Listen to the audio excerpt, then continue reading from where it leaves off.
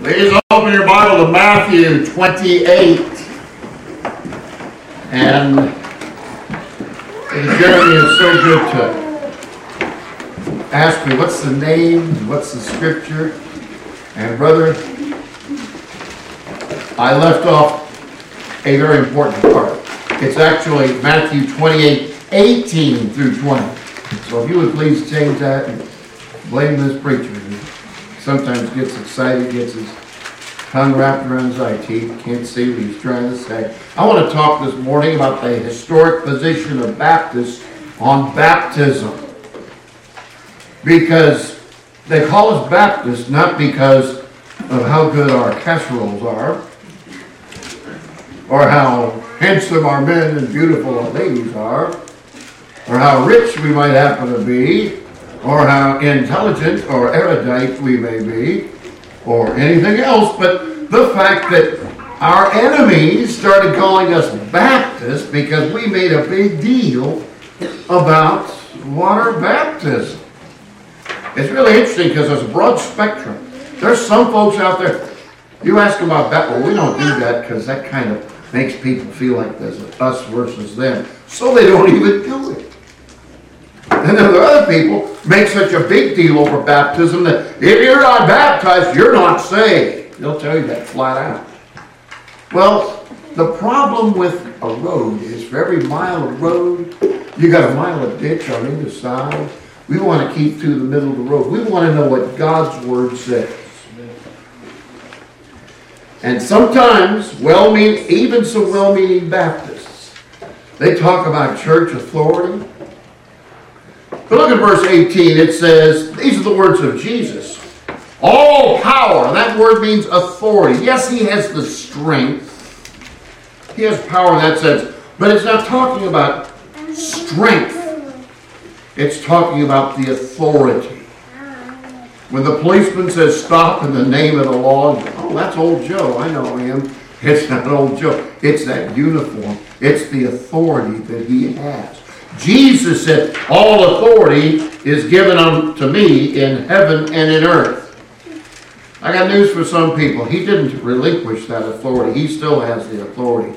We do what he tells us to do because he's the one that told us to do it. So what does he say? Go ye therefore, and, excuse me, I'm at a loss with these things sometimes. Go ye therefore and teach all nations. Literally, make disciples of people who thrive on what God has said in His Word. What has He said and how has He said it? Baptizing them in the name of the Father and the Son and the Holy Ghost. Teaching them to observe all things whatsoever I have commanded you. And lo, I am with you always, even unto the end of the world. What say the scriptures about baptism? There are four main areas we need to think about. The first is the who, the candidate. Who is a proper subject to be baptized? Now, however you say it, it's the same word. And then we want to talk about, secondly, the mode, the way in which it is done. How, where, where ought you? Is it a specific thing? Well, I believe the Bible teaches something very specific. And a lot of people, they just throw that one out the window like they throw out the first one. And then, thirdly, the design, the motive. What is the rationale behind baptism? And then something that I didn't learn until further along in my Christian life. Who is the proper administrator? Because if you have a checklist, 1, 2, 3, 4, you'll find some people, they disqualify themselves before you finish talking about number 1. And some people, okay, they're right there, but they're wrong on number 2. And they're wrong on number 3. And some people are wrong on number 4. You want to be 4 for 4. Now, I don't know a whole lot about baseball, but I do think they don't count it as a run unless you make all 3 bases and make it home without getting tagged out. Is that right? That's how that works. So let's make a home run in the truth. What is the proper candidate? Well, we know no works will ever save us. It's made very clear. When the Philippian jailer came to Paul and Silas in Acts 16, he said, "What must I do to be saved?" You're right. Well, we got a long list of stuff to do. No! They said, "Believe on the Lord Jesus Christ, and thou shalt be saved." And if your friend, your family member, your co-worker, or your neighbor, they say, "Now, what's this deal about salvation?" You can give them a good, succinct, scriptural answer. Believe on the Lord Jesus Christ, and thou shalt be saved. Some, you got to believe this doctrine. You got to have this right. You have to go through this ceremony. You have to be at this place. No, believe on the Lord Jesus Christ. You must be a believer. And one very important thing to remember, we've got on the sign out here. Not by works of righteousness which we have done, but according to His mercy He saved us. I'm sorry, that's Titus 3. Similar to that, of course, is Ephesians 2, 8, and 9. For by grace are you saved through faith. And that not of yourself. It does not come from you. It is the gift of God. Not of works, lest any man should boast. Not a one of us. That's why I love to wear suspenders. Not a one is going to walk around heaven. I made it. I did it. I checked the right box. I prayed the right prayer. I knew the right people. I was in the right place. Doesn't work that way. What is the example of the New Testament? Well, in Matthew chapter 3, John, and by the way, he wasn't John the Methodist. He wasn't John the Lutheran. He wasn't John the Presbyterian. He was called John the Baptist. Isn't that interesting? And somebody said, well, you're a Baptist because of John the Baptist, and I'm a Catholic because of Peter. No, you should be a Christian because of Christ. Amen. I want to be a good Baptist, but more important, I want to be a Christian. I think H. Boyce Taylor said it so well.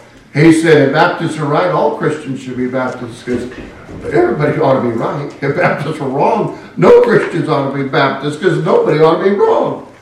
How do you work against a logic like that?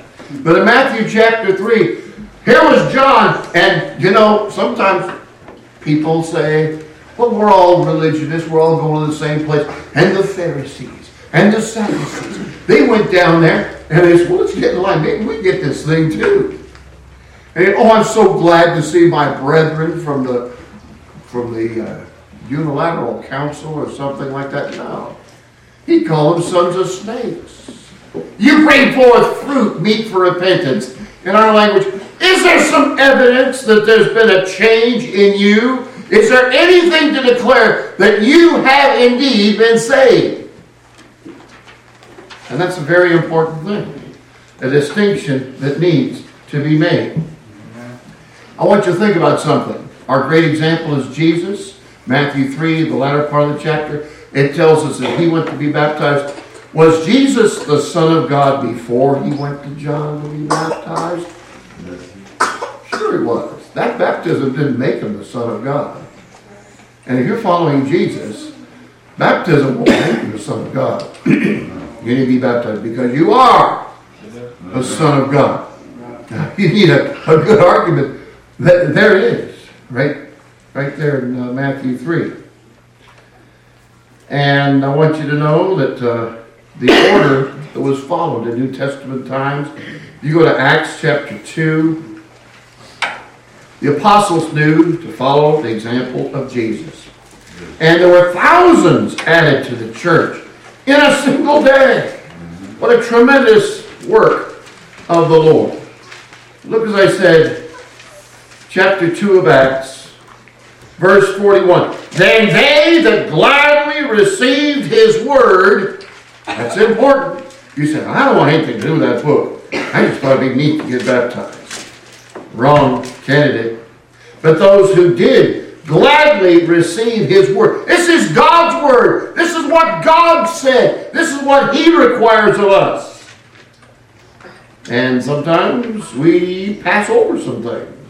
And sometimes we try to wheedle out of some things. I'm going to ask Brother Cody to help me preach this sermon in just a little bit. And I want you to see that there are some people who go to great lengths even to deny part of this book because they have a problem with God's order, God's way.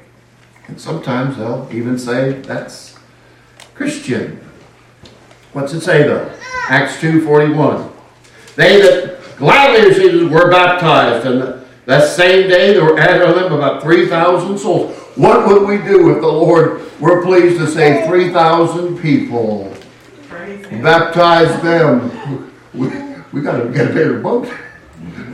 We'd have to build a bigger building, wouldn't we? That's not really a problem too much for churches that honor the Lord. We're glad to have a full house or anything close to a full house. We're glad to have, we've had church here with 2 people. Didn't we? Kenny and Wifey, yeah. I had 2 to preach too. That's preaching to me too. How many angels? I don't know. A bunch of them were there as well. But it's important. In Acts 9, it tells us as soon as Saul of Tarsus was unblinded, he went and was baptized. We had a prominent family in the church in Benton. I'm going to change the name just a little to protect the innocent. I'll call them the Elroys. You know what I'm talking about. And a young, was he Andrew's age? Was he Andrew's age or Mary's age? Rebecca's age. Okay, I'm looking at my age. Okay, same age as Rebecca. As a grown man, he came to me. Can I talk to you after church? Sure. So we were in the back, and he said, "Well, Steve, I want you to baptize me." I said, "I can't do that." Okay, wait a minute. You can't baptize me? I can't baptize you. And he said, "Well, you're too good. Am I not good enough?" I said, "You haven't told me you're born again." "Oh, how come I told you?" "Well, I am." "Well, that's a horse of a different color. I'd be honored to bring you before the church." And we baptized Andy. And I heard just this week, still in church, bringing his wife and kiddos. Important that we understand that it's the saved people that are to be baptized. I think he was taken aback when I said, "Well, I can't." But that's one reason why no infant is an acceptable candidate for baptism. Andy has an aunt, and her name is Judy Elroy. And she came up in a different communion. Starts with E, you know what I mean? And her mom and dad were of that persuasion. And so when she was an itty bitty, young with a little red here, she was, as their group said, baptized. She got to be about 20-ish, and the Lord saved her, and she was attending a Baptist church, and they said, "Well, if you're saved, you need to be baptized." And she said, "I've been baptized." "When?" "Well, I was just itty bitty. My mom and dad told me about it." "No, you need to be a believer." "Do you believe?" "Yeah, I believe." "Okay." So they baptized her. And I'll get more onto that in a little bit when we talk about another one of the requirements. Number 2 is immersion. The Greek word that is used is baptizo. And it literally means, if you look it up in Mr. Strong, it's number 907. To dip, to dunk, to immerse. Mr. Strong, who wasn't a Baptist, said it means to be whelmed. Literally, to be made fully wet. Not just a little bit sprinkled someplace. Not just a casual consideration. It's a serious commitment. Now, James, as the King of England, was the head of the Church of England. And they were already committed to sprinkling rather than pouring. And so when the translators came across baptizo, they said, Your Highness, we don't want to mess with God's word, but at the same time, it does say that they're supposed to be dipped, dunked, immersed. Well, I know we don't do that, and we don't want to confuse the people out there. What should we do? And he said, well, you guys know how to work with words, don't you? Why don't you just come up with an English word? We call that transliteration, when you just take a word from another language and bring it over. And that's why people say, hola, amigo, and they're trying to speak Spanish.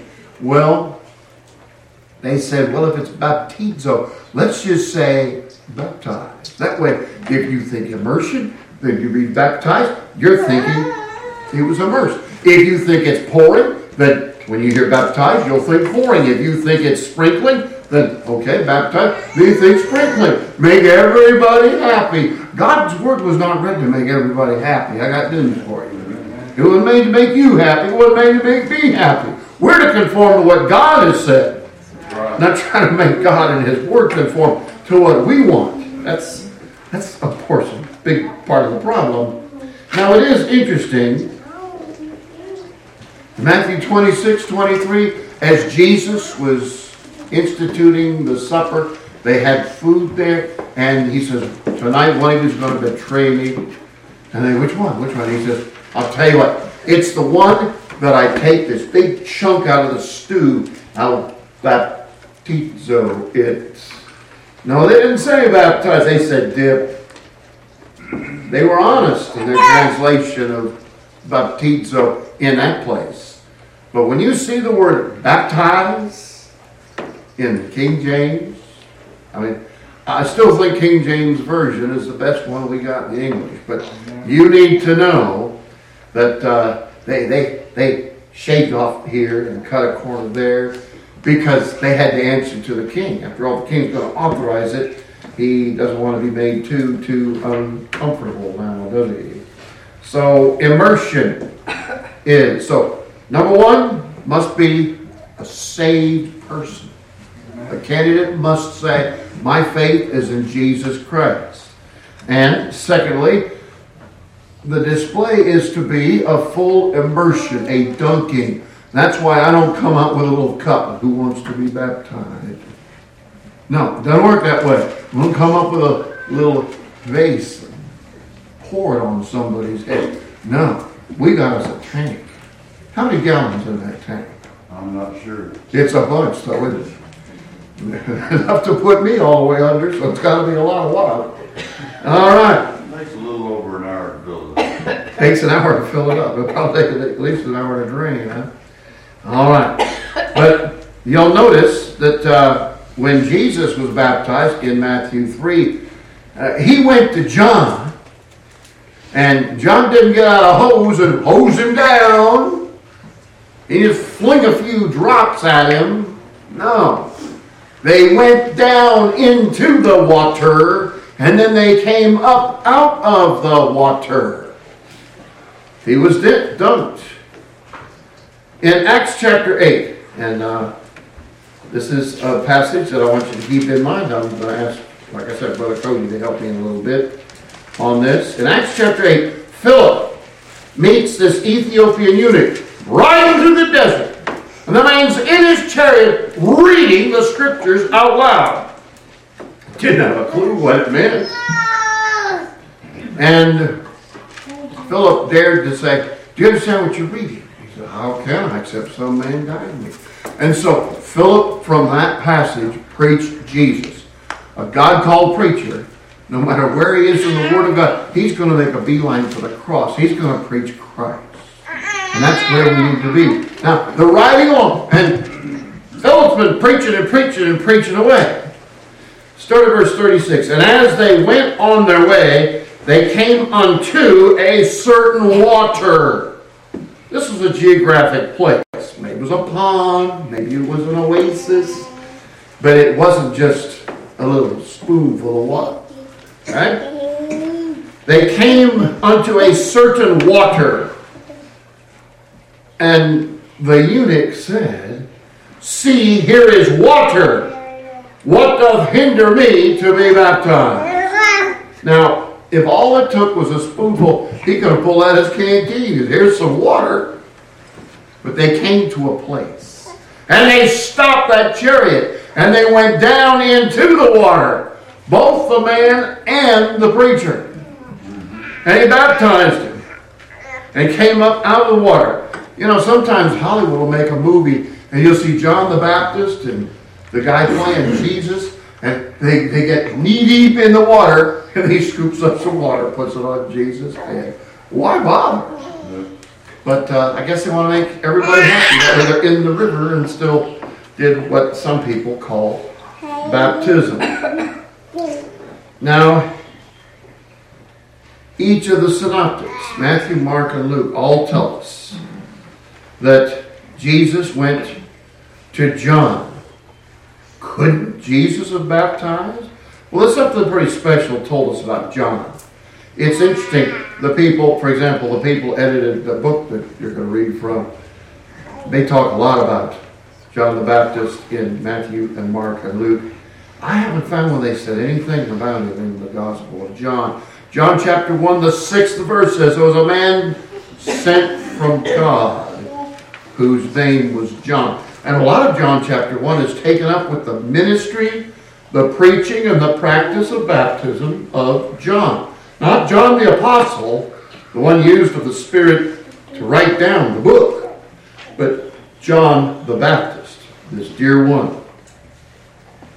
I want you to know the only baptism that Jesus had, he walked over 60 miles.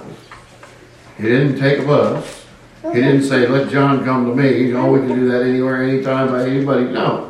It was important because the only one by God authorized to baptize was this one we know as John. So he went to John and he was there baptized. Now, it's also true, but the author of the book, I'm going to show you here, does not reference this, because when the Pharisees came to Jesus and they said, "By what authority," because authority is important, you know. And by what authority do you say and do the things that you do? And if you'll go to Matthew 21, verse 25, or Mark 11:30, or Luke 20, verse 4, in each one of those, Jesus asked a pointed question to them. People accuse me of asking a lot of questions. I don't do that, do I? But when Jesus was asked the question by the Pharisees, "What authority, what business do you have saying and doing the stuff that you do?" And he said, "I've got a question for you. By what authority did John baptize?" And it tells us in their heads are thinking, "Ooh, that's kind of tough." If we say it's of men, most of the people think that John really is authorized by God. So we don't want to upset the apple cart and say it's of men. But if we say it's of God, he's going to say, "Well, why didn't you listen to him?" And so there's, we can't tell.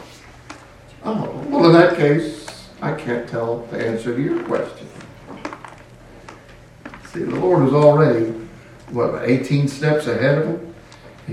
I wouldn't ever want to play chess with Jesus because he'd know everything about all those things.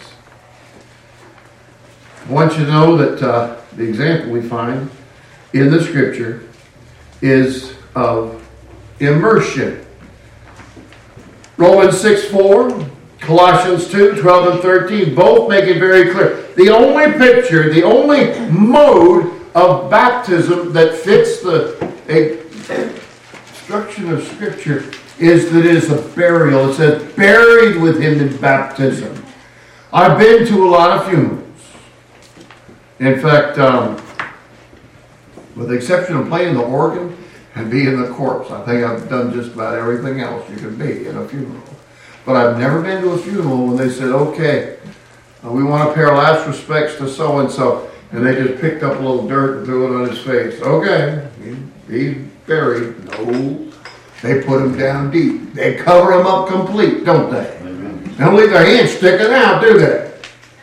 All the way under. When they're buried, folks sometimes, he's dead and buried. Not only have they stopped breathing, but we put them down. And no man is going to get them back up because they are dead. Somebody says, dead as a doorknob. Well, dead as a doorknob. There's no life in it. That's why this ordinance has been adapted and abused, and many times it's over the issue of how it is done.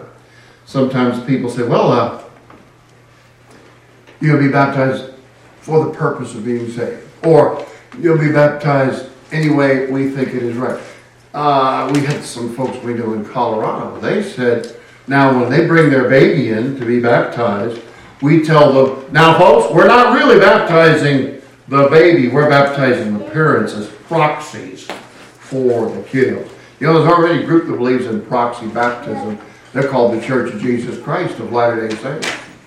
Once you get baptized, as they say, then you can look up your family tree. Well, Uncle Elmo, I don't know if he was baptized or not. Well, okay, today I'm going to be baptized for Uncle Elmo and Aunt Martha and all these other folks. And I want to know about my ancestors so they can make it to our heaven as well. See, once you get away from this book, Katie barred the door. And if your name is Katie, another person intended, but that's the way it is. Now, we've talked about number one, the candidates. Who ought to be baptized? Only one with a professing faith in Jesus Christ. How should they be baptized? A complete immersion. That's like somebody said, so-and-so's a full bird colonel. Well, there are no half-bird colonels. There are no half-bird captains in the Navy. But you either have the bird or you don't have the bird. But the reason, why? Well, I quoted Titus 3 a little bit ago. Not by works of righteousness which we've done, but according to His mercy, He saved us by the washing. You can't get that kind of washing in this tank. You can't get it if you go to the Saline River or the Colorado River or any other river anywhere. And baptize somebody in the Pacific. It's the largest baptistry in the world. It is, but you could be dunked in the Pacific Ocean, and that won't wash away your sin. It's not the washing away the filth of the flesh. It's the washing of regeneration. That means to be born again. And the renewing of the Holy Ghost. God has ordained it. The Son, of course, modeled it. And the Spirit is the one who works in the mind, in the heart, in the will, gives us new life, makes us a new creature. We're talking about Sunday school. See how Sunday school helps? It just sets me up. And that's great. That's great. I'd be missing out if I didn't come to Sunday school. So the reason, now, should you be baptized if you're a believer? Well, it won't save me, will it? Oh, absolutely not. And so, well, then what's the big deal? Are you alive? Yeah. You want to eat today? Do I have to? Well, I don't think you'll die if you just skip today. But I think if you're alive, sooner or later, one of the signs of life is you have an appetite. You're going to eat. It's an evidence, folks. See, baptism is not a requirement for salvation. It's a result. It's not a condition to salvation. It's a consequence. It's that old, don't get the heart before the course or something like that. Oh, that's okay. Looks like I goofed again. All right. Okay. So the way the Bible says, he that believeth and is baptized shall be saved. Yeah? And the second part says, he that believeth not shall be damned. So it makes it pretty clear to me that faith is what? Show me a scripture that he that isn't baptized, they don't make it. There's nothing that condemns the undone. That's why old Baptists have said in the past, we should still say blood before water and Christ before the church. You can't be baptized in order to be saved. It doesn't finish the job like some people say. Now, I've been talking about, Cody's going to help me, so I want Cody to stand up in a minute and read something. From Acts chapter 8, we read through verse 36 because the eunuch asked Philip, what doth hinder me to be baptized? Well, the Bible says, you got to be a believer. They got the water, right place. But what about the candidate? Look at verse 37. And Philip said, this is what this preacher was faithful to say, if thou believest with all thine heart, thou mayest. And he answered. See, that's the important thing. His answer was right. Baptists have always said the two critical things are the way of salvation and the way of baptism. Not because baptism saved, because if you're wrong on the way of salvation, then we've got a problem here. But if a person doesn't have scriptural baptism, I didn't have scriptural baptism when I was 10 years old, even though I had a certificate in my hot little hand from the XYZ neighborhood church. Because they didn't make any steps on that. They said, if you're a believer, we will dunk you in our tank. And they did dunk me. 10 years old. I didn't know any better. In fact, I told one of the ushers, come on back here. Dunk, and I got a certificate to prove it. Somewhere in my stuff, still unpacked. But it's there. But I want you to know that the Lord gave the word. Now, I mentioned Andy Elroy, his aunt Judy. She, as a Presbyterian, had been sprinkled. When she was 20-ish, she was dunked by a Baptist church. She was a believer. She was dunked. But we had another lady who presented herself for baptism. And I basically preached along these same lines the week before, rather than the week of the baptism. And Judy's sitting out there in the crowd, and she comes up to me and had a lot of questions. And she says, I know the first one wasn't right, because I wasn't saved and I wasn't dunked. But the second time, I was saved and I was dunked. But I didn't understand anything about it. That's important. I want you to turn with me to 1 Peter chapter 3, verse 21. I found that there are people who will play fast and loose with God's precious word. So I want you to see this. 1 Peter chapter 3, verse 21. If anybody knows anything about baptism, I think it's been Peter, as the Spirit gave him utterance. Look at verse 21. And I've had people read the first part of this verse, quote it as if that answers the like figure whereunto even baptism also now save us. Actually, it doesn't say baptism saves us in the sense that it grants you that new life or anything like that.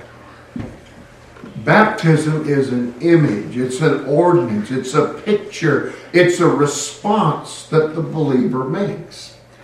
And that's why Peter says, and you need to read the whole verse, because the best commentary upon the Scripture is the Scripture. Not what Mr. Duflinky or Pastor so-and-so said. It's what the Scripture says. What does it say? Not the putting away of the filth of the flesh. If you were to think you were saved, or just asked to be saved, or if for any other reason you took somebody up in this tank or down to the river or anywhere else, and they got dirt on the outside, and you dip them in the water, and they come up, you know what you've done? You might have washed some of the dirt off the outside, but you don't affect the mind, you don't affect the heart, you don't affect the will, you don't affect the inner man. It's a demonstration. not the putting away of the filth of the flesh, but the answer of a good conscience toward God. Now, in order to make the answer of a good conscience, you have to have a good conscience. And your conscience isn't right until you're right with God. Amen. Again, that's why you got to have someone who's born again. That's why I told Andy Elroy, I can't, because he hadn't made a profession of faith. Folks, preachers who love the Lord, they love it when people say, the Lord has saved me. And first act of obedience is to be baptized. But that's why I've got to ask you, have you been born again? Have you been saved? What is your faith? You say, I just thought it'd be a neat thing to do. Not the right answer. We got to get right. Got to be straight with the Scripture. And so Miss Judy came to me and said, I know, I was sprinkled number 1 and then poured number 2, but I didn't understand what baptism was all about.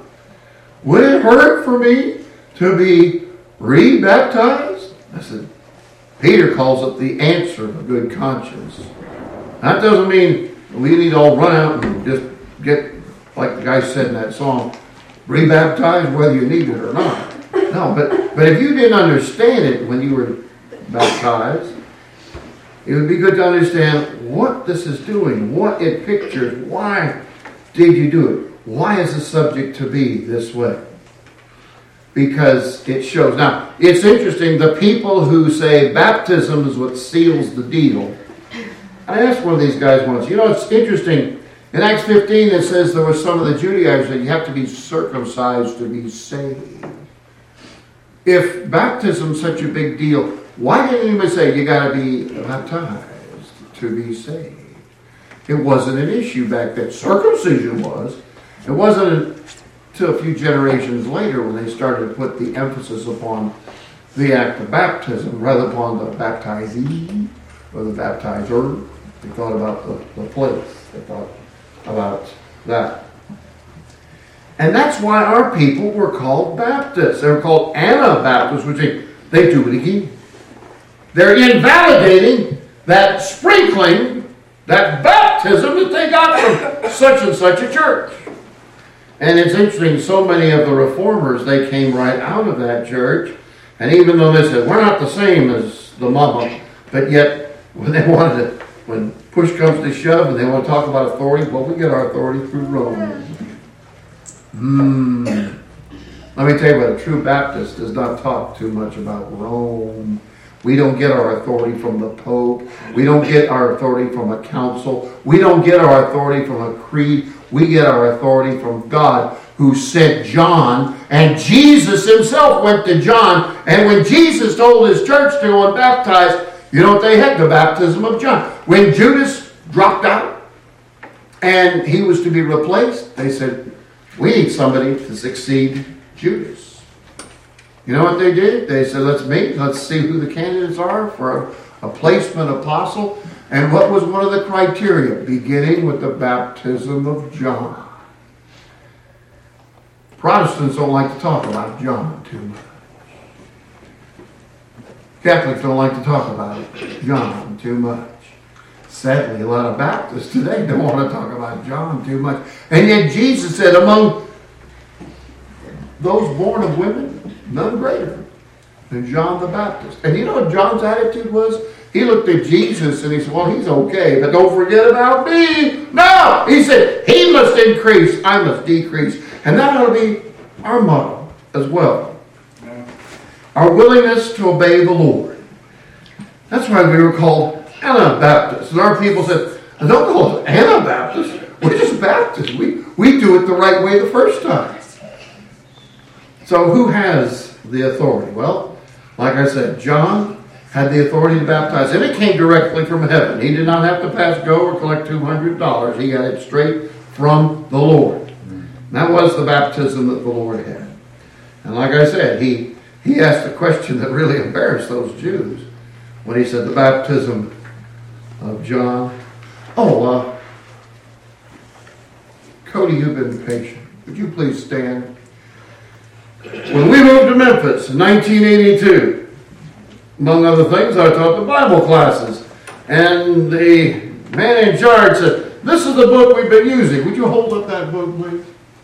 It's called The Ministry of Christ, published by a Union of Christian Schools up Michigan way. And don't say anything negative about Michigan, because my wife was born there. But, you know what he's thinking. Yeah, I love her. But in this book, I looked through this book, don't say a whole lot about John the Baptist.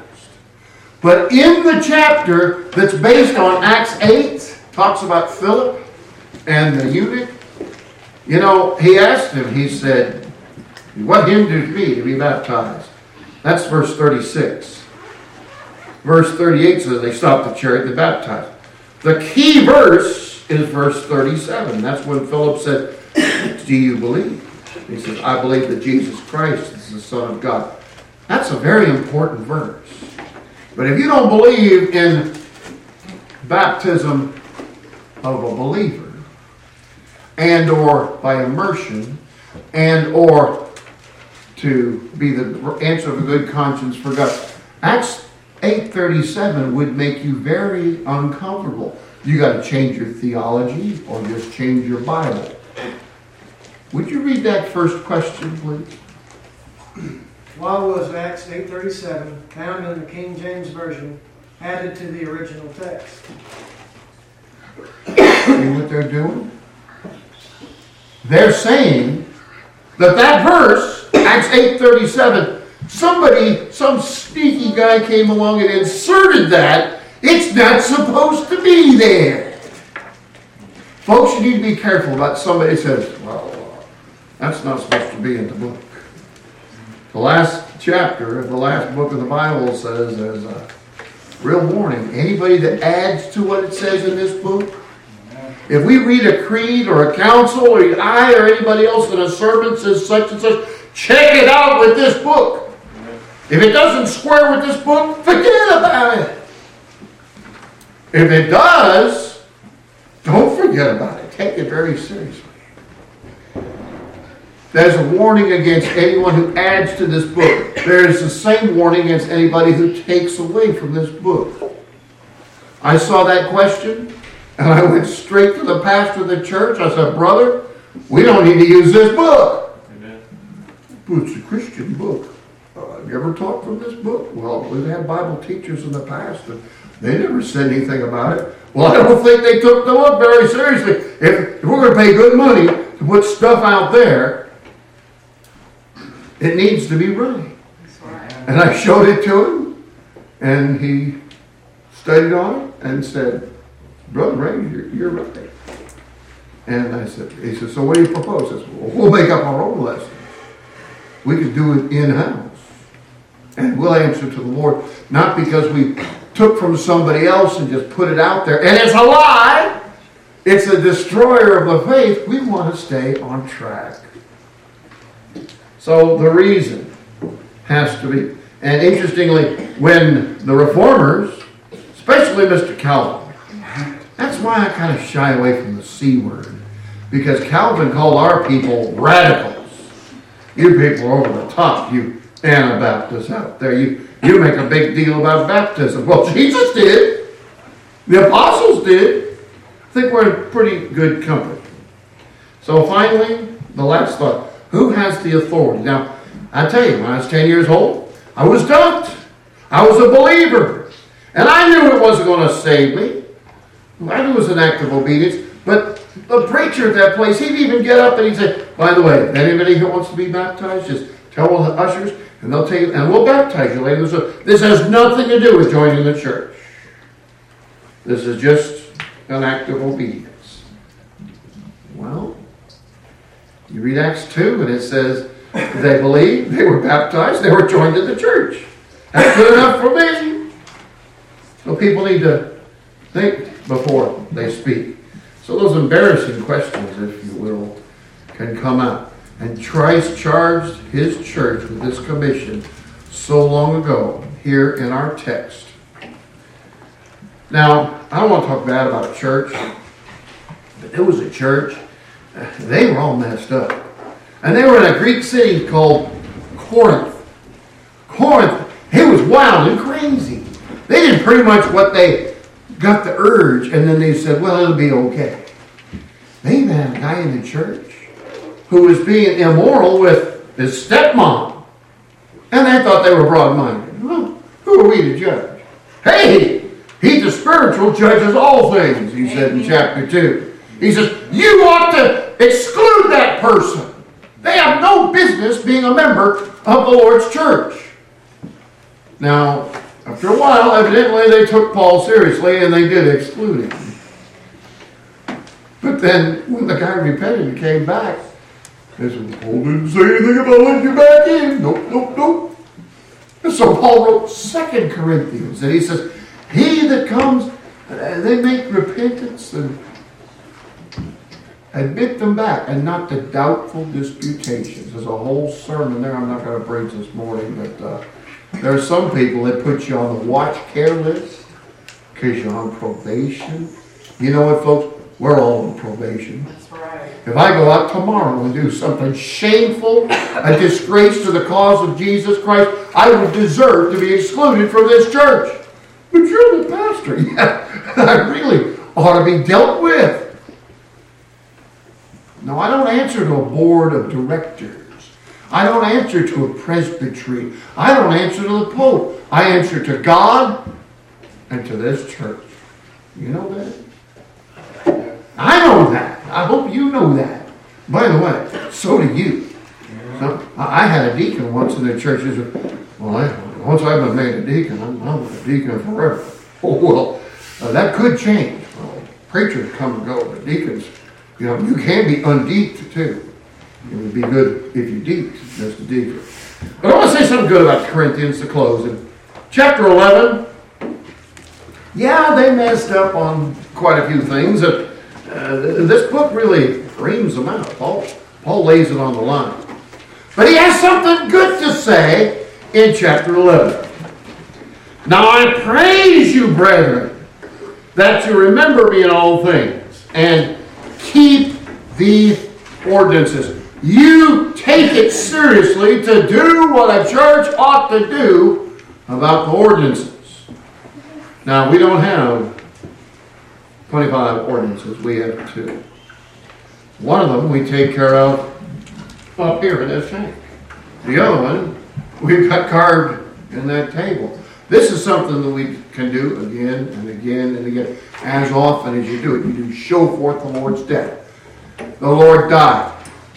And the way we show that and remind each other and rejoice in Christ Jesus is by the Lord's table, communion, the Lord's Supper. But before you can talk about other things, you think about his death. But what about his burial and his resurrection? Romans 6, Colossians 2. We are buried with him in baptism, raised in newness of life. Did the Corinthians always get it right? No. But what's the one thing that Paul commends them for? You keep the ordinances. It does make a difference. It's not something to be sloppy about. Literally, the Greek authorities I consulted said, what he's saying when he says keep the ordinance, it's be stingy with. You don't just let it out. Now, I don't mean to sound harsh, but I've got to be right. If you came to see it and you said, listen, I got this fella and he wants to be baptized. Is he saved? Well, you know how it is. No, I don't. How is it? Well, he goes to church. He put a quarter in the plate once. Oh, that's not such a big deal there. But the point is, does he have a credible profession? Does he profess Jesus Christ as his Savior? Well, he believes in Jesus. And he believes in Buddha. And he believes in Muhammad. And he believes in John F. Kennedy. No, does he believe in Jesus and Jesus alone? Is Jesus Christ his personal Lord and Savior? Well, I don't know if I say that or not. Then I have to say no. Well, you're the preacher. If you won't baptize him, we'll get rid of you. And get somebody who will. I know of a church in Oklahoma. They came to the pastor. He'd been there 30 years. And they said, we got this guy. He came in and he said, well, does he have scriptural baptism? What difference does that make? It makes all the difference in the world. He can't be admitted as a member of this church if you don't have scriptural baptism. Now, we can't save somebody, but if somebody says, I don't think I have scriptural baptism, guess what? Brother Kenny got it already filled and warmed up. Warmed and filled. That's a good way to be warmed and filled. We have a place. We can take care of that. But he didn't want to be rebaptized. They said, we don't want to make him uncomfortable. He might go someplace else. We have got to be stingy with the ordinances. You don't want to be stingy. You don't want to be so liberal that you have I'm so open-minded. I was holding my head and I don't have good sense. No, we need to do what the Lord says. And so even if we're not perfect, which guess what, we're not. Well, even if I'm not perfect, I know I'm not. You can tell me so. I already know that. It doesn't hurt me to be reminded. We've got to be right. Otherwise, take down the sign. Say we're the community or the feel-good church or something else. We want to be known as the Lord's people in this place. We've got to hold to this standard. That's why when Mr. Sky came down this aisle last week, he told me he was saved. And I said, praise God. Twice in Luke 15 it says, there's joy in the presence of the angels over one sinner that repents. I know people take that different ways, but I don't think I'm off the beam to say, here's another one who has come. We should rejoice. It should thrill us. Somebody, let me show you my car in the parking lot. Nice car. Okay. It won't get you to heaven. It might get you your job and get you home, but won't get you to heaven. But I trust Jesus Christ as my Savior. Well, that's what's important. That's why tonight I'll have a Bible with me, the Lord willing, and I'll read a verse or two. But the real preaching will be what I do. I've got 2 or 3 fellows that say they're going to help me get in that tank because I need some help. But I'm not going in there for a swim. I'm going in there to obey my Lord and follow an example. Folks, it's the church that says we're going to do this. We had an emergency business meeting Wednesday night because I didn't formally address that to the church. So a motion was made and seconded, discussed, and voted on, and it was unanimously declared by all the church members that are present that we baptized. And so 6 o'clock, you won't see me in a tie. You won't see me in a belt or these things. But the important thing is to follow the Lord in baptism.